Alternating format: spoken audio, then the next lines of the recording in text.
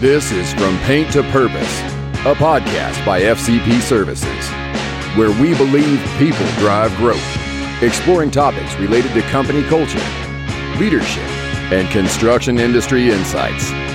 Now your host. Okay, so today we have JP Nerbun. He is the author of The Culture System, and The Culture System is a book that helps coaches just really build their team with character and intention. And actually, Monty Williams, the NBA Coach of the Year, Phoenix Suns head coach, said, "A special book with inspiring stories, applicable strategies, and a proven model for developing team culture." So that's a pretty powerful endorsement there, JP. Thanks for coming to the show. And tell us a little bit about kind of the start and the reason why you found it important to write this book.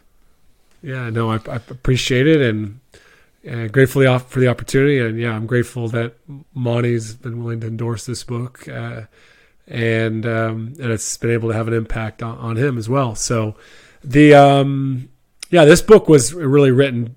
It came from a place of, I've studied everything on culture and leadership I could possibly get my hands on in the last 7 years here, because I was a high school basketball coach, and before that I was professional and college basketball coach. So I've been around coaching for over a decade, and I realized that our team's performance didn't come down as much to the strategy and the tactics as I thought it would. It really was, we were underperforming because of human problems, behavioral problems, culture problems. So I really just dove in all in on this culture and leadership. And as I was reading books, I started writing about those experiences and sharing those with others. And then I got to start to work with primarily sports teams, but I've also worked with, a surgeon, that runs his surgery team. And I've worked with CEO, I've run vice president. So I've worked a little bit in the business world as well too. But what I've realized is in all my research and in the interviews, I've gotten to interview incredible coaches and leaders and business leaders and psychologists and all that out there, is that all these great organizations, these great teams, these great team cultures, the leaders that are able to build them and sustain them for periods of time, they all have very similar tools and methods. And they all have ways of doing that. They may not all use the exact same 20 tools. They may only use 5, and they may, but there's really, honestly, around 20 to 25 things I thought were just like, man, these are really consistent across that. And so that's what we've put together, as well as we've put it together in a way that coaches or leaders can apply it, what I would call systematically. And when we apply systems in life, it helps us to be able to take out a lot of the decision-making sometimes of the things that, we don't need to be wasting our time and energy on, and execute consistently at what's really, really important. So we try to help coaches or leaders implement these things in a systematic way, so that, it's not just a once-off year thing, but you're consistently building off of what you've been doing culturally.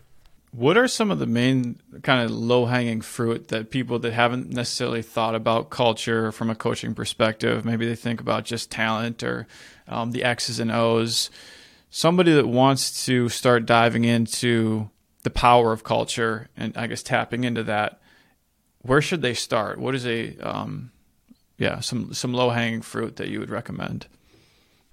Yeah, it's interesting. A lot of times people do reach out to me looking for, hey, I want to get my culture better. It's the culture is creating problems for me. We're underperforming.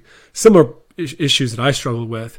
And so largely what I do is I have been coaching coaches for the last 6 years now. And my work with them has been able to, it often starts from a place of wanting to build a culture, build a better culture. But when I'm coaching a coach on culture, we start with the leader. We start with themselves. And so, a lot of these things like mission, vision, values, they can become cliche.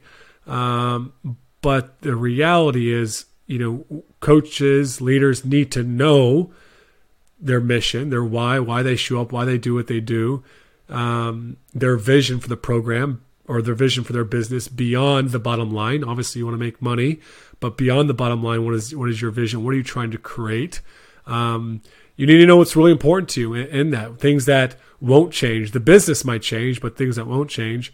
And then, you've got to have some leadership disciplines, some things around, mental wellness, things around personal growth, getting coaching, journaling, reflecting, reading.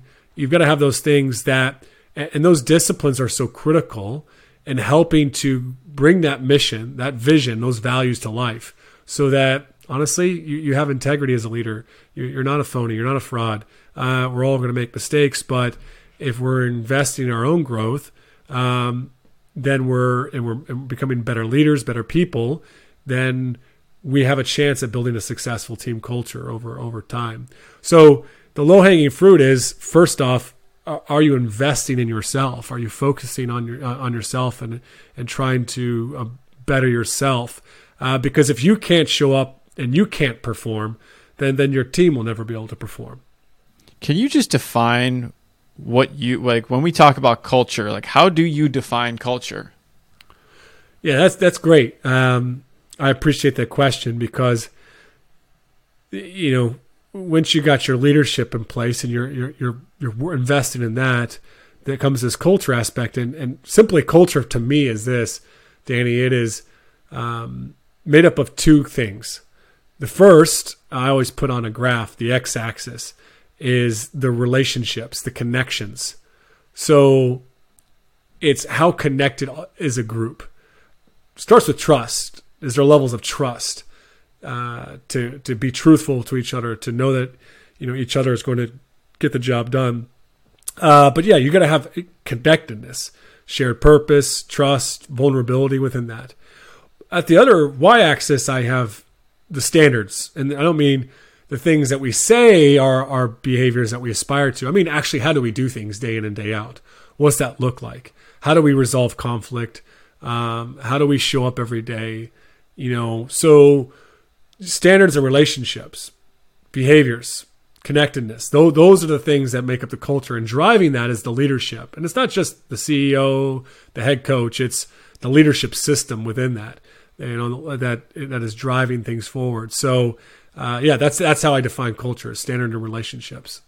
Are there certain years where your culture looks differently than others, or are you always trying to shoot for a certain target?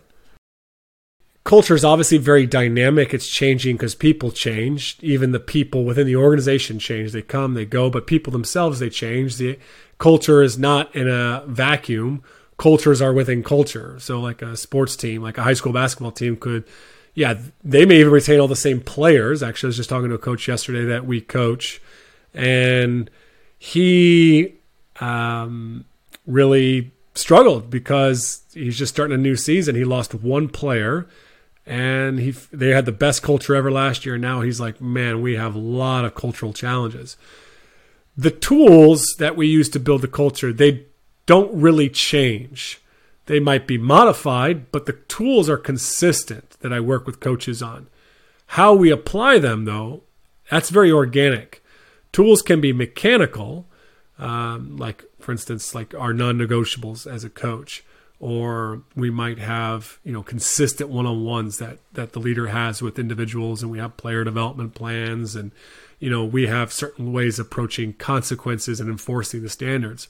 So how we establish, support, and enforce the standards and relationship of the program, those tools are going to stay fairly similar, but just how we apply them looks different from year to year and day to day, because people are people. They're always different, and the culture is always changing. So mechanical tools applied organically is what I look at it. So that's how we address the dynamic, always changing culture of any team.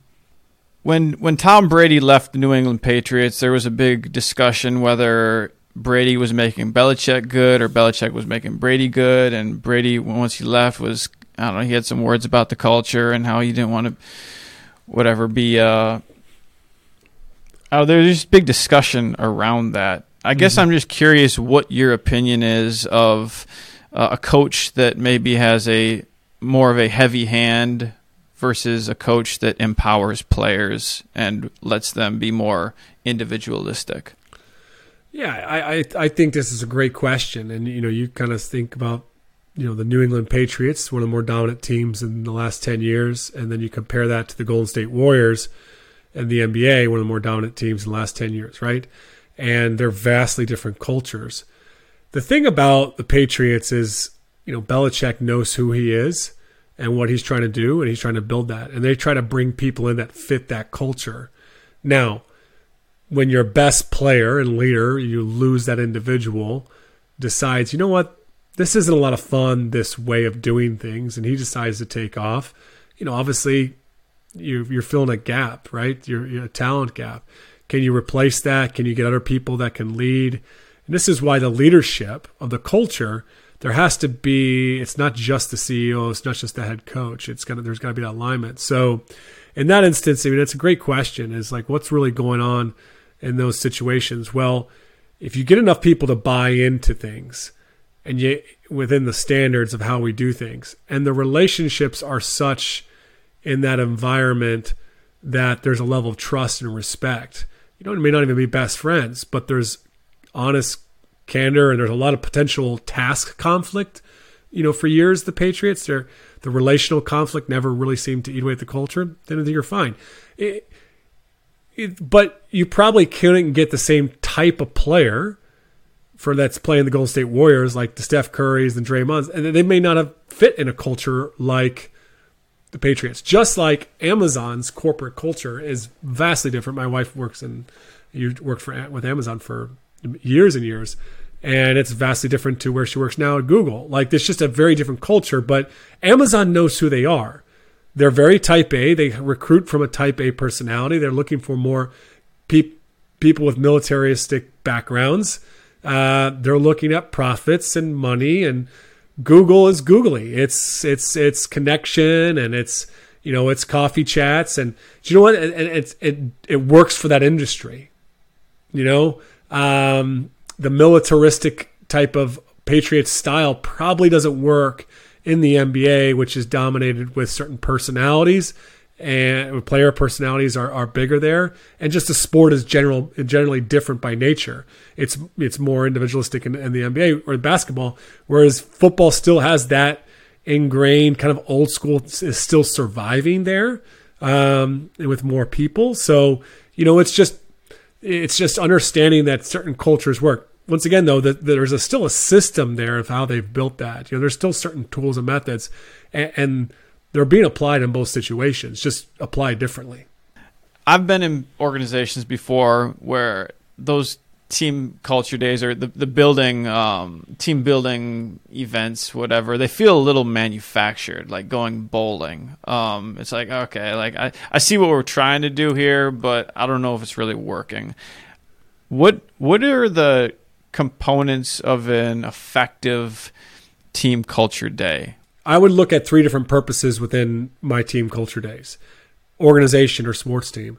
One is I'm trying to build a culture that people feel, safe. I'm trying to establish safety and connection. So they're just getting to know each other. Can that happen bowling? I don't know. For some people in certain environments, it probably takes about 5 beers, like for each guy, to loosen up and people start to be themselves. So when it comes to safety and connection, what I really enjoy there is sometimes it has to be a little bit of the icebreakers, but of questions, sharing questions, sharing just little information, getting to know each other. We would do with a lot of our teams speed dating type activities. They sound cheesy. They are icebreakery type things, but they're a little bit more, I don't know, they're a little bit more grounded, in actual connection and people sharing. You've got that. You've also got what I love Buffalo Bills, Coach Sean McDermott did for when he took over at the Bills a few years back, and he's taken over this crappy franchise that just hasn't won and coaches haven't stayed long. And he turns it around, and one of the first things he did was every week he had 2 players get up and share in front of the team someone that was kind of like a hero in their life that was really impactful in helping them to be where they are today. We do a lot with some of our college teams that I work with and coach. We do it's kind of like a bit of a diversity activity. But it's just this simple question of just, sharing how you got here, where you are, to where we are, to this team, and, share a little bit about your family history and what your family has had to overcome for you to be here today. And that's just a powerful type, diversity type inclusive thing, because you get some people, and that can be just a group discussion of everyone going around the room. So connection oftentimes just starts with just great questions. As you move into there and you create vulnerability, then you can maybe go down some of those, Sean McDermott type things. Sports tend to feed into that type of vulnerability. So would be the second big purpose, is that shared vulnerability, getting people to be vulnerable. The other thing is just doing hard things. Like, okay, go play bowling is great, but what about some sort of thing that actually stretches people, challenges people, gets them uncomfortable, and they have to do something together? For us in sports world, it typically is some sort of like hell day or training camp activity. And it's not a negative activity where we're beating them down. It's very building them up, and we're encouraging them, but we're doing tasks that they have to complete together, sometimes really hard physical tasks that are creating that shared suffering together. And that's kind of like comes back to the Navy SEALs, which do the log PT. Navy SEAL selection is not based upon individuals. It's putting them in teams, putting them through hard stuff. And sometimes they're on these logs and they're having to do sit-ups and push-ups. And one guy struggles and the guy next to them is actually having to help them out. And that's where you start to get that trust built. Shared purpose, knowing that we're part of something bigger, is like the third component that we like to do with Team Culture Days. And, we actually really like to build team, those around service would be one of our most popular. We've got a lot of different ones that we do in this, but man, we love it when teams will put on a camp for their sport for special needs kids in their community, or they're going to do something with, coaching younger kids. Like, we've had teams that have gone and done like prison ministry. Like, there's just going and helping build. I tell in the book the story of Indiana Wesleyan's, basketball team, and how they would go to the Dominican Republic every 2 years and help rebuild villages. So this, once again, a bit of shared physical suffering in that one, but just going and helping and serving others. Obviously, you're doing good in the world, but it helps you to recenter yourself and be more grateful. So those are just a few of the ideas that we love to do with teams around Team Culture Days.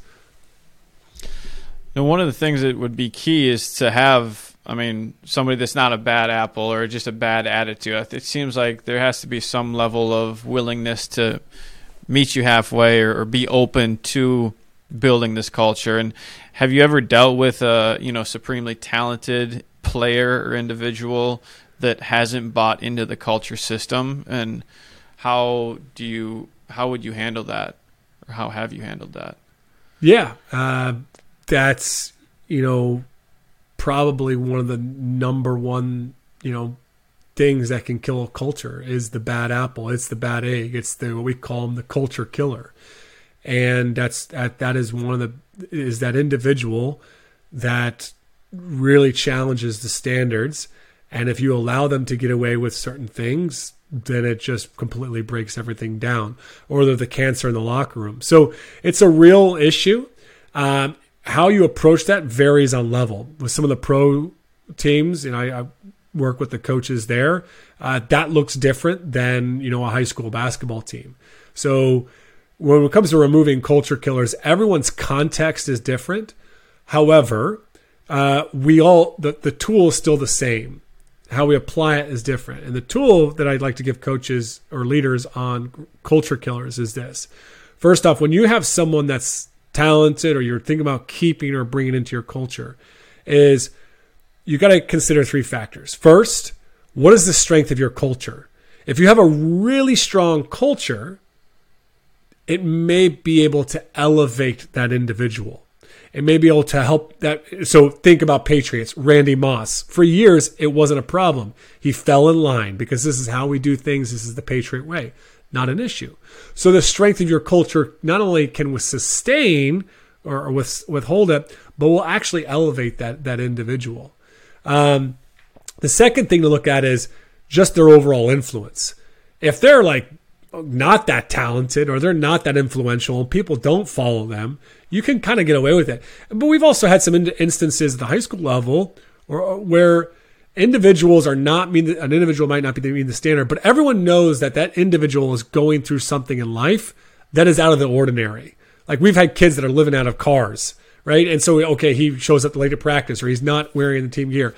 There's just this kind of thing of like, yeah, his situation is a little bit different. It doesn't mean the standards drops. It's just we're going to be a little bit more empathetic. We exist more for him or her than they exist for the team. Like we're about helping that individual. So I've seen teams rally around individuals that really struggle. The other thing and the big thing I would say too is how strong are you as a leader? Do you struggle with, like there's things that I lay out there that to be able to support an individual, to build a relationship with an individual, to support them, to support their behaviors, to support their change if they're willing to make that change. And most people want to change for the better. And to enforce those standards. If you're a strong leader, you can take on more talented individuals that might challenge your culture. So there's guys now that I look back on, man, they killed the culture. And I wish I'd gotten rid of them. But now I know as a leader, I would have been able to better serve them, And I've had coaches, and there's a story in there of Boomer Roberts, a college basketball coach, exceptional coach who had to remove a player from his team, but years later was like, yeah, now the coach I am today, we could have kept him, but the coach I was back then, I wasn't a strong enough leader. Thanks for listening. To learn more, visit fcpservices.com. Until next time, remember, people drive growth.